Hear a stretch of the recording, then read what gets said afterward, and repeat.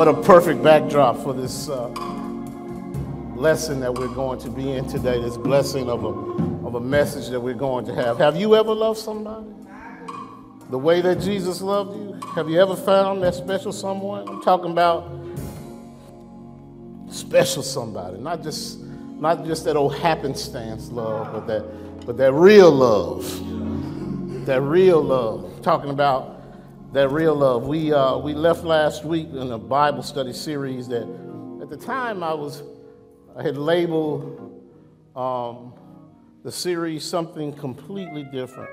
But it came to mind that I need to make this series titled Real Love. Real Love. Yeah.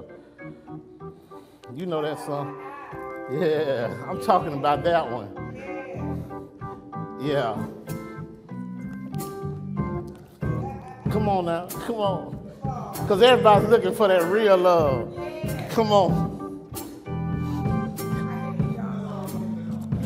All right.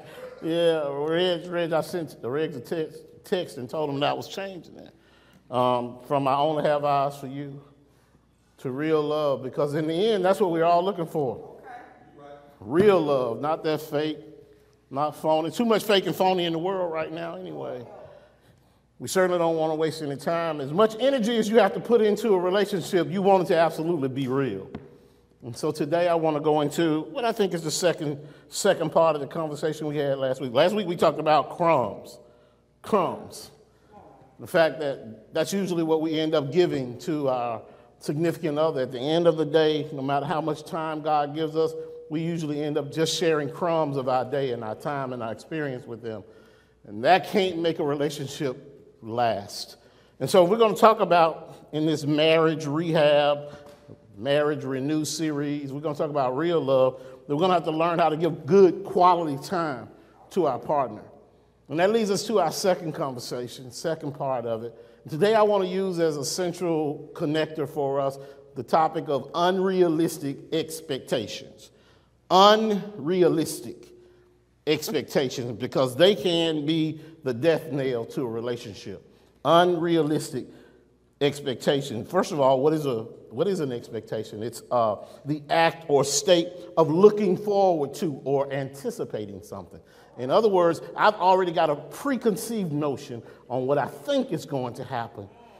And the question is that a realistic expectation or is it an unrealistic expectation? Think about all the things that go into building up our knowledge of what's going to happen. I remember the first time Mama was able to take us on a trip to Disney World. I had waited so long to go on that trip. I was so excited about all the magical things because I had watched all these television shows, all these commercials about what Disney World was. But can I tell you something?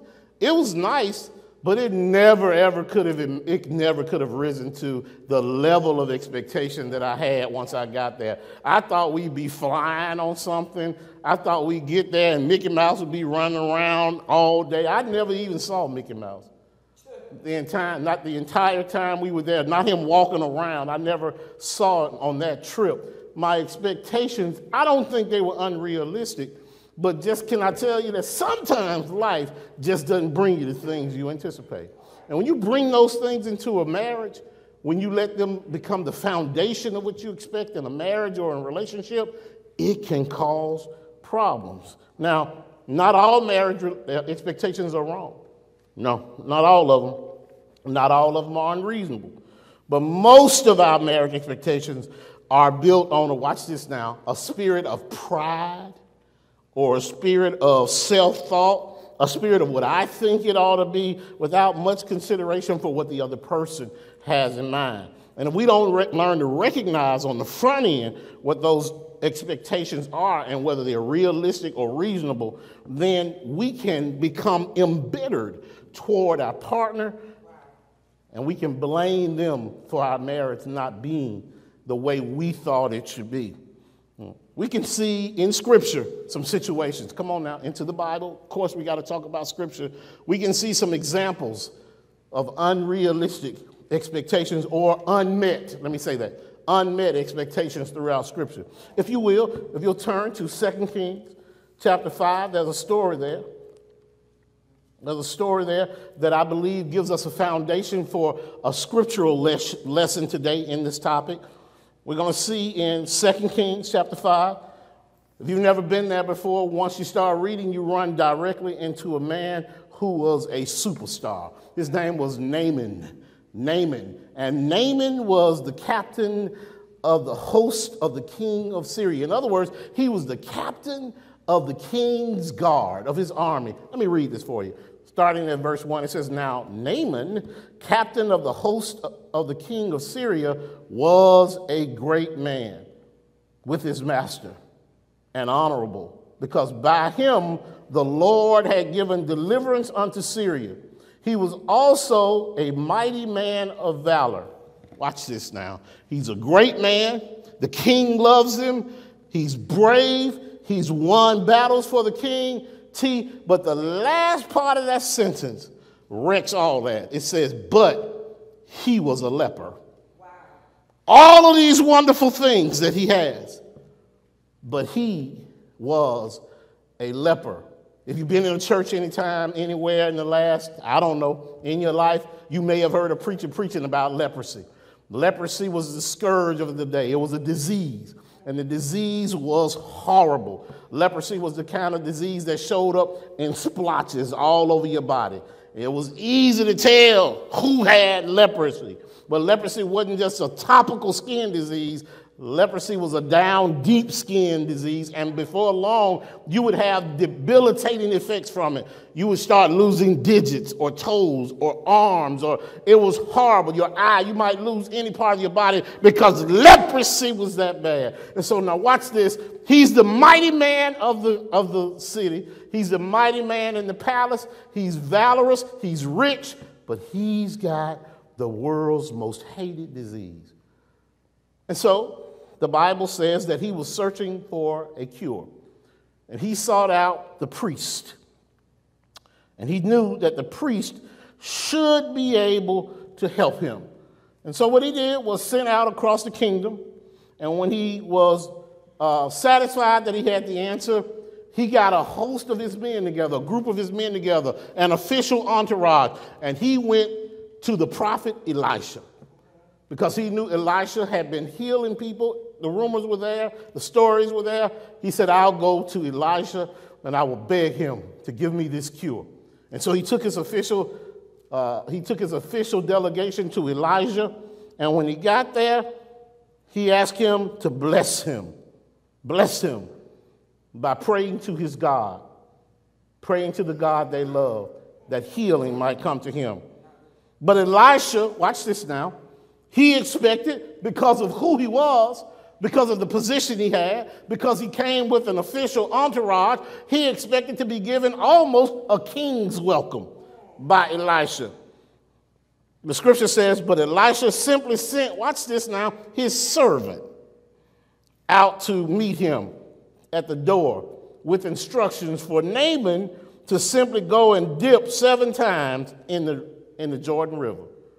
He didn't let him in the house, didn't go out and meet him, didn't have dinner with him. He simply sent his servant to the door and said, "Excuse me, Mr. Naaman, Master Elijah said, go dip 7 times in the Jordan River and you'll be okay." You can imagine the bubble of expectation that Naaman had probably burst immediately. Not only that, he was offended because of the stature he had in the community. I deserve better than this. And on top of that, you're going to send me to the muddy Jordan River and expect a man of my stature to get down in that ditch for cleaning? Expectations. He lost sight of his goal. Lost sight of the fact that all he wanted was to get cured of leprosy. It took the servant, watch this now, it took the servant girl to get him straight. The servant girl said, "Master, if the master had come and told you to do some grand and wondrous thing, and that would have cured your leprosy, you would have listened to him. And yet, because he told you to do this thing that you consider to be small, you ignore him. I love this about this example of expectations because Naaman gives us the full example. The Bible says that when he heard it, watch this, 2 Kings 5:11, look. But Naaman was wroth, angry, and went away and said, behold, I thought he will surely come out to me and stand and call on the name of the Lord his God and strike his hand over the place and recover the leper. Watch this now. Underline this. Behold, I thought. But I thought he was going to do this. Fortunately for us in this lesson and for Naaman in his blessing, somebody calmed him down. Amen. Got him to go back. And because of his obedience in dipping 7 times in the Jordan River, as muddy as it was, the Bible said as he came out of the water on the 7th time, his baby was as smooth, his body was as smooth as a baby's. In other words, he got the blessing that he thought. So let me ask you this now. In your relationship, when you're with someone, do you have sometimes when you think everything's going to go a certain way and you get there and all you get is muddy water? You get there and all you get is a circumstance that's exactly unlike you thought. Maybe it's not the other person. Maybe it's simply your expectations were in the wrong place. Naaman humbled himself. Have you humbled yourself in those situations? So let's talk about this. I've heard many unrealistic expectations from couples throughout the years, from people throughout the years. They usually begin with the same conversation that Naaman had. But I thought. Let me give you some common ones. Yeah. But I thought marriage would make me happy.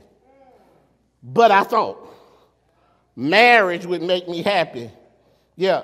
It's easy for folk, especially for people who are not yet married or who are struggling in their marriage, to turn marriage into, write this down now, to turn marriage into a personal idol. Yeah, people will turn their marriage into something they worship. Yeah, you can worship a job. You can worship a marriage. You can worship a title. People worship the concept of marriage.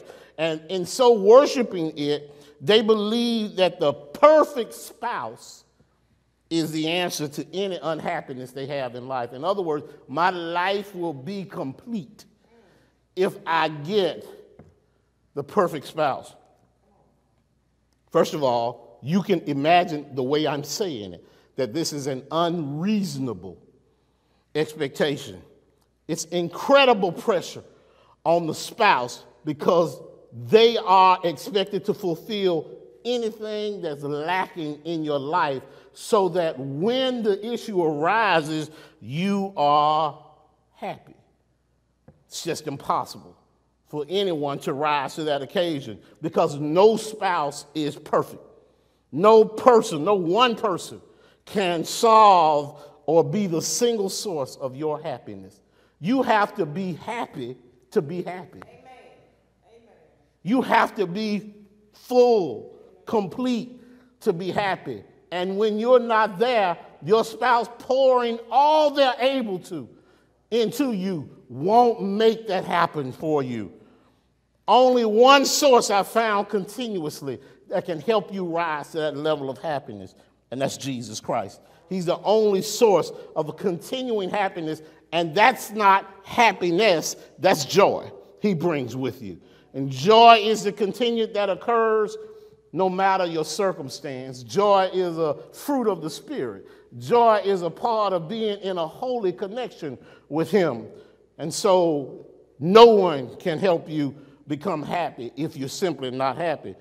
Some other folk come up with this excuse, but I thought my spouse would meet all my needs. Yeah, if you come into a relationship focusing only on your needs, it's going to ruin the relationship anyway, because that completely excludes the other person's needs or requirement. Every spouse has unique needs. Every husband, every wife has something that they need in order to be fulfilled. Ephesians 5 is the scripture that we always turn to in this space when it talks about husbands and wives. And in fact, it speaks to the individual nature. That scripture speaks to the individual nature of each spouse's needs. But watch this now. But it commands wives to honor their husbands and husbands to love their wives. Don't miss what's obvious in this scripture now. The command for each spouse is to meet the other's needs, not to focus on their own needs. That's a big difference. When you come in expecting that you will only derive fulfillment, then that's a problem for you. How about this one? But I thought he or she would change after we got married. Oh, this is crucially wrong, horribly bad. Marrying somebody with the expectation that they're going to become a different person after marriage is unreasonable. It's unfair because marriage is not a magic change agent that can transform somebody. All right?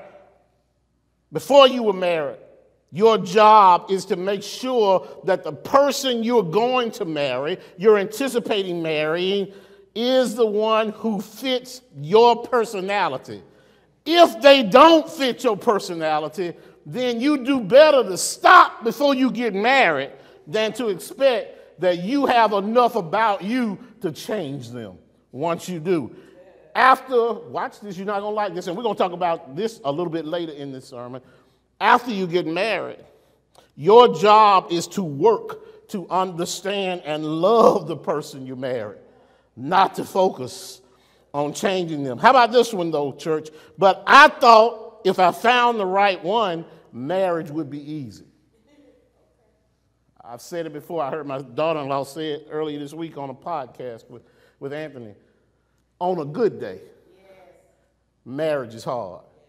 On the best day the two of you have had together, marriage is hard on that day because you're still trying to blend two folk together on that day. I don't know if the word easy ever needs to be involved in the concept of marriage. I don't know that marriage was designed to be easy. Good marriages take effort. Some people put so much effort into it, it makes it look effortless, but that doesn't mean it was. It simply means they worked really, really hard to love and understand, accept, and appreciate one another. It requires real work to understand your spouse, to honor your spouse, to love your spouse. A spouse who is passionate about a strong marriage is always, watch this now, fine-tuning their relationship. Just like fine-tuning the signal on a digital player. You want to get as clear a signal as you can. How about this last one? But I thought good marriages never struggle. Never struggle. Yeah. Yeah. Anybody that's been married for any longer than an hour? Yeah. Well, no. Well, no. Yeah, you don't even have to leave the ceremony before you already having some disagreement about something. About something. How about it's time to go? I ain't ready to go yet. My folks still here. I ain't seen my cousins. But you just married me. But my cousins came from New York just for the wedding. I need to spend at least another 30 minutes with them. I'm ready to go home and change clothes. I'm not. Before you even leave the ceremony, there are problems. Struggle. Every marriage is going to reach a point, no matter how smoothly it's been sailing, if it has been, where it hits a wall. Why? Because the people in the marriage are ever changing. They're ever growing. Things are happening individually to them. Your job might be affecting how things are going on at the house. Your job might be ending. Your job might be starting. There's a whole lot of variables that affect how a marriage will affect the couple. So there's faulty expectation that leads them to assume that their marriage is already as good as it gets, can quickly be blown apart. If you encounter a season where there's struggle, then you start realizing that every difficulty you have can be worked through by God's grace and ultimately works to drive you closer together and make your marriage stronger than it was. There's a biblical truth to the old song that says, each victory helps us another to win. I heard one philosopher say, we know our marriage is okay when we walk through the storm and we still holding hands. That makes us understand that storms weren't meant to be fought alone, but it's better if we fight them together. You need to seek counsel. You need to seek outside counsel. If you're only seeking counsel inwardly, then you don't have a good perspective. You need somebody who's been through something. May not be exactly what you've been through, but something to give you some perspective. And let me say this from the pulpit. Sometimes you need to get some professional help in order to help you get through it. It ain't always at the seat of the pastor that you can get the best advice, particularly if he is not versed or schooled in all the issues you're dealing with. When you hear yourself say, but I just thought, that's a clue that you may be dealing with some unmet expectations. There are also some ways you can strengthen yourself when it comes to dealing with your marriage. And I want you to walk away. If you haven't been taking any notes, I hope you have, but I want you to write these down, all right? Because in order to strengthen your marriage and make sure you don't have unrealistic expectations, there are some things I just need you to know today that you don't have to do, all right? You do not have to do these things because people believe if I don't do these, I won't have the perfect marriage. Even if you do them, you won't have the perfect marriage. But let me give you some strength, some things that can strengthen. You don't have to be the center of their universe. All right? You don't have to be the center of their universe. When a man is, I'm going to tell it from the man's perspective, obviously, because I don't have the other perspective to tell from. When a man, come on up here then, sister. When a man is pursuing a woman, he will put all his focus on winning her. He'll dine her and he'll take her to events and the movies, go on hikes with her, do something. He'll go to church with her, even if he wasn't going to church. But once he's achieved the objective, once the I-dos have been done, then he moves on to not lesser important things, but other important things. His focus shifts from pursuit to maintenance. For example, earning money to take care of her. Those are not unimportant things. Learning how to provide for her. Sacrificing to keep her in the standard of living that she's accustomed to, or into a new standard of living, better than she was accustomed to. All right, that's going to be great for him to feel under those circumstances that he's doing a good job, but a woman under those circumstances who's used to the pursuit may just feel neglected under those circumstances because he's not concentrating on me per se like he used to, but in fact, he really is. It's just a new level of relationship with you, not the whining and dining per se, but the keeping is what he's concentrating on. If you spend the time complaining to him about it, then he's going to have the natural feeling you don't appreciate all the hard work he's doing to take care of you. Neither person is wrong. You're just looking at the situation from a different perspective. You can see how having this unrealistic expectation that you have to be the center of his universe is going to throw you into conflict.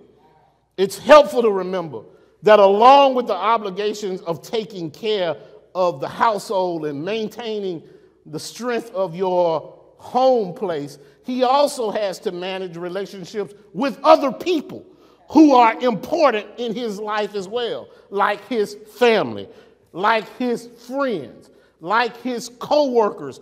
All of those are also crucial to his mental and physical well-being.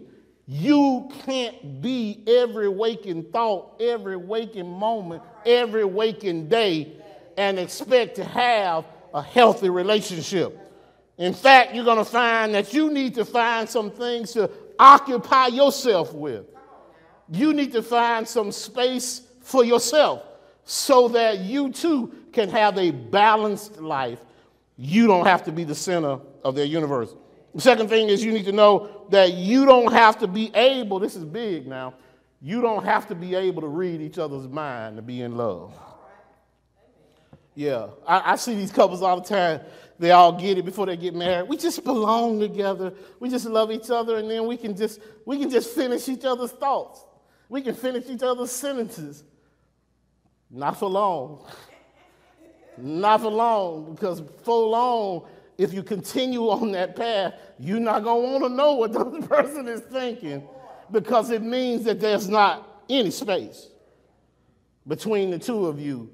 It means that there is no I in the relationship. And when a person loses themselves in a relationship, they become no good. If they're only trying to be everything you want them to be and never anything they want to be, that's not healthy. That's not healthy at all. Expecting your spouse to read your mind is very unrealistic. And it's also, I'm gonna say this, write it down, very immature. Very immature. To think that somebody is going to know what you're thinking. It's impossible. Think about it. You got good friends you've been close to for longer than you have been in this relationship, and you don't always know what they're thinking. And you love them too. How in the world can you know that? The key word here you need to write down is communication. Communication is the key. So you need to get in the habit of saying what you need.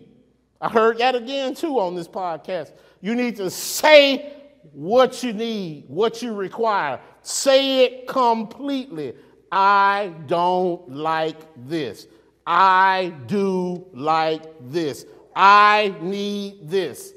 I don't like it when you do A, B, or C. Explain in detail what it would look like based on what you have in mind. Put it into words. And my grandson told all the time, use your words. I'm telling couples right now, if you want to get better, if you want to stay better, use your words. If you love them, then you should give them the opportunity to win with you. And they can only do that if they know what makes you happy and what's important to you. They shouldn't have to figure it out. No magic mind-reading trick. The best way to be with each other is to be intentional and conscious about what's going on. Yes, there are going to be some things that you're going to pick up. There are going to be some clues you'll pick up. You go to the grocery store enough with your spouse, for long you'll start picking up what your spouse likes to pick up off the shelf, which means when you go shopping without your spouse, you'll be able to do that because you know he or she always gets this. You go to a restaurant long enough with your spouse, you'll know that he always orders his steak medium, which means when he's not with you and you want to surprise him, you'll be able to surprise him with a steak that's been cooked medium, and he can say, oh, you knew exactly what I wanted. Why? Because I picked up on the context clues. I've been paying attention to you. But if you've been married for 10 years and you can't tell your wife what her favorite ice cream is, you might not have been paying attention enough. You may not have been doing the part you need to do to understand who that person is. You don't have to agree with each other all the time. That's another big one. We don't have to agree in order to make progress. In fact, sometimes it's better when I bring my idea to the table, you bring your idea to the table, and we come up with a hybrid of our ideas. It probably ends up including a little bit of what each one of us wants. That's always a strengthening thing for a marriage when we can compromise and everybody gets what they want. It's a great thing for a husband to surprise his wife with a brand new car she might like. What's not so good is when she come out and she say, I ain't never liked them seats in that car, because you didn't ask her what kind of seats she wanted in the car. You just wanted to surprise her. Probably better when you go out and say, it's time to get another car. Let's go shopping for another car. So you can get the features in the car that you want, and I can get the features that I want, and we can make sure it's in the right price range. But we don't have to agree all the time. The reality is both of you come from different backgrounds. Because you come from different backgrounds, because you come from different beliefs, both of you have your own sets of weird thoughts. It's okay sometimes if you don't agree. In fact, I've learned a lot. I've grown a lot. I told the church so many times that my palate has been enhanced since I married Karen. Because most of us grow up in a household and we eat based on what our parents like in the house. If you don't have a parent who's cooking a wider range of food, then you may not have that many experiences. But I came from that kind of situation where mama didn't cook what daddy didn't like. It was a waste of time. He wasn't going to eat it. But my wife came up in a situation where they cooked a wider range of foods. And because of that, I now eat those foods that I once thought I didn't like. I didn't eat squash when I was growing up unless it was full of cheese, because that's how it was cooked in the house. Daddy didn't like squash. I don't know why. So mama, when she cooked it, she put cheese in it and made it a casserole. But my wife grew up with fresh squash, with onions in it, sauteed, a whole different level of cooking. Why? Why? Because that's how she grew up. We don't have to agree all the time. Now, if it had just been the two of us, if I had just gone to the grocery store, I never would have bought squash. Wouldn't have known how to buy it. Would have been missing out on that blessing because I'd have just gone with what I thought. Thank God for looking and learning and watching. How about this one? You don't have to agree with each other all the time. And I want to go back to this one briefly. And you don't have to think that he should change or she should change for you. No. This is huge. This is huge. Because many again, from the man's perspective, many men are afraid to commit because of the expectation that they will have to change for most women. They have to change.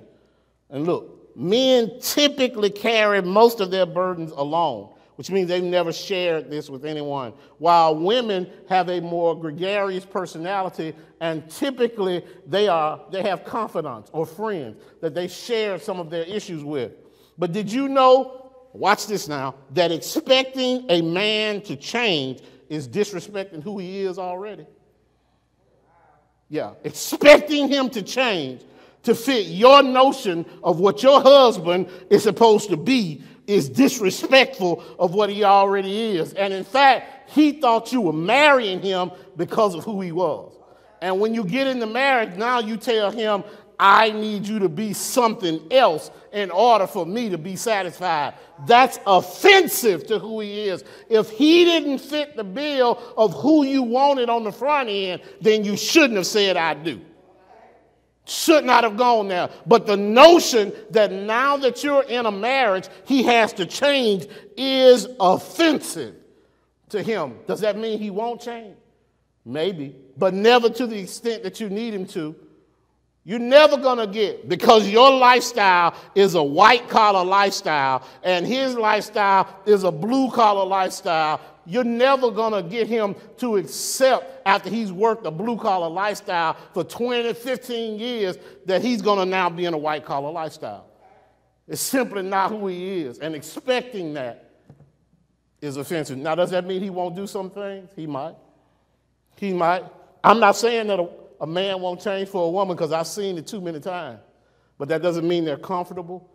Doesn't mean they are who they want to be. The truth is, he'll only change if he want to change.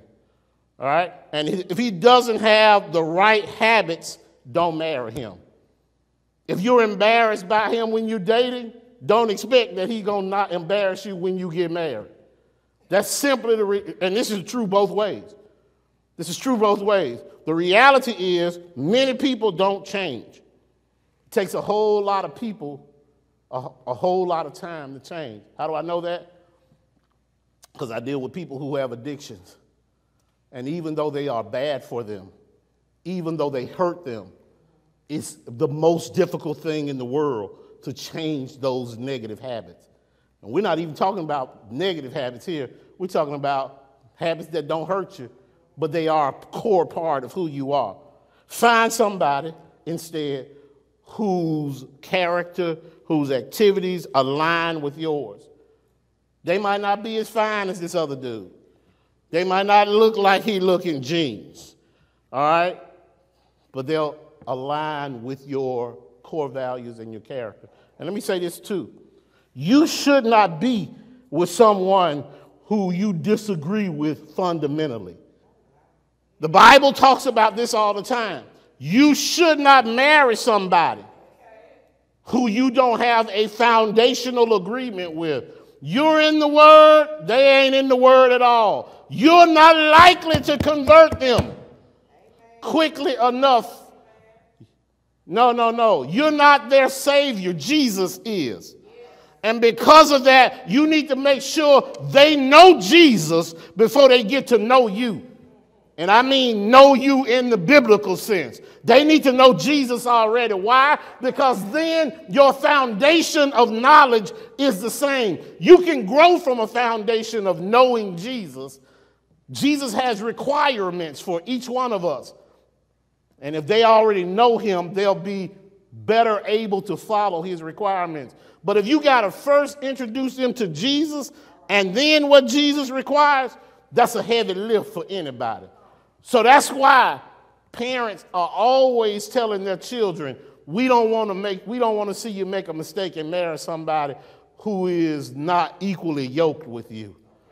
That means they don't come out of the same belief system. Now, this might sound offensive, but it's practical.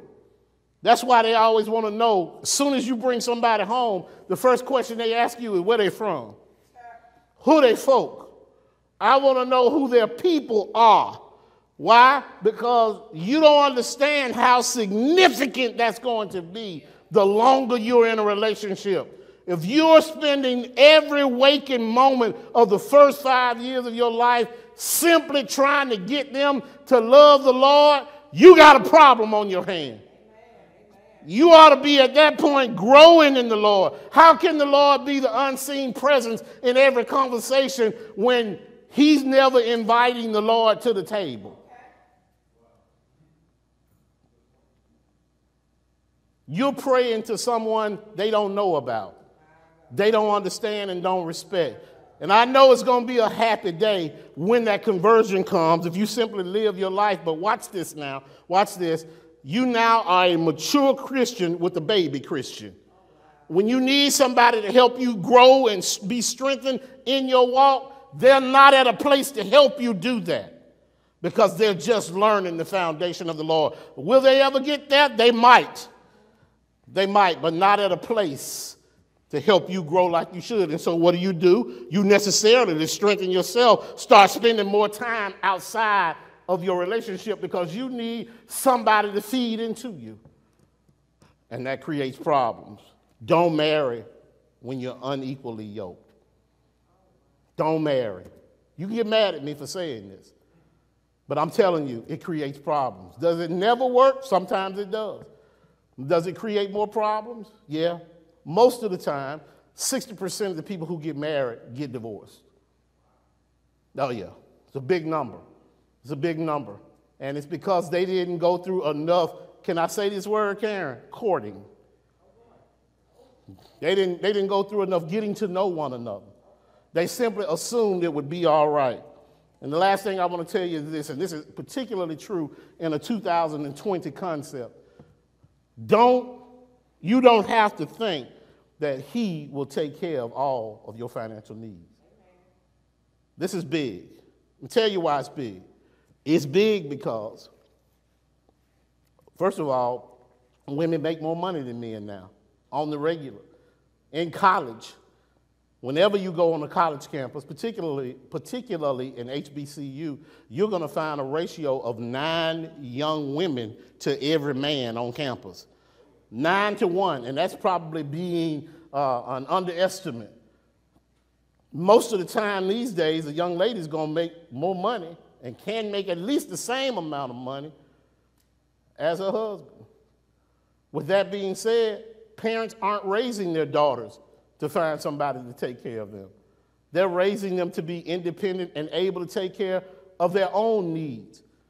And so what does that mean? That means you need to find someone who is financially compatible with you, who's not expecting that he'll have to take care of all your needs, nor is he expecting, because you balling, you're going to take care of all his needs. That's going to create a problem as well. You need somebody who's willing to work with you.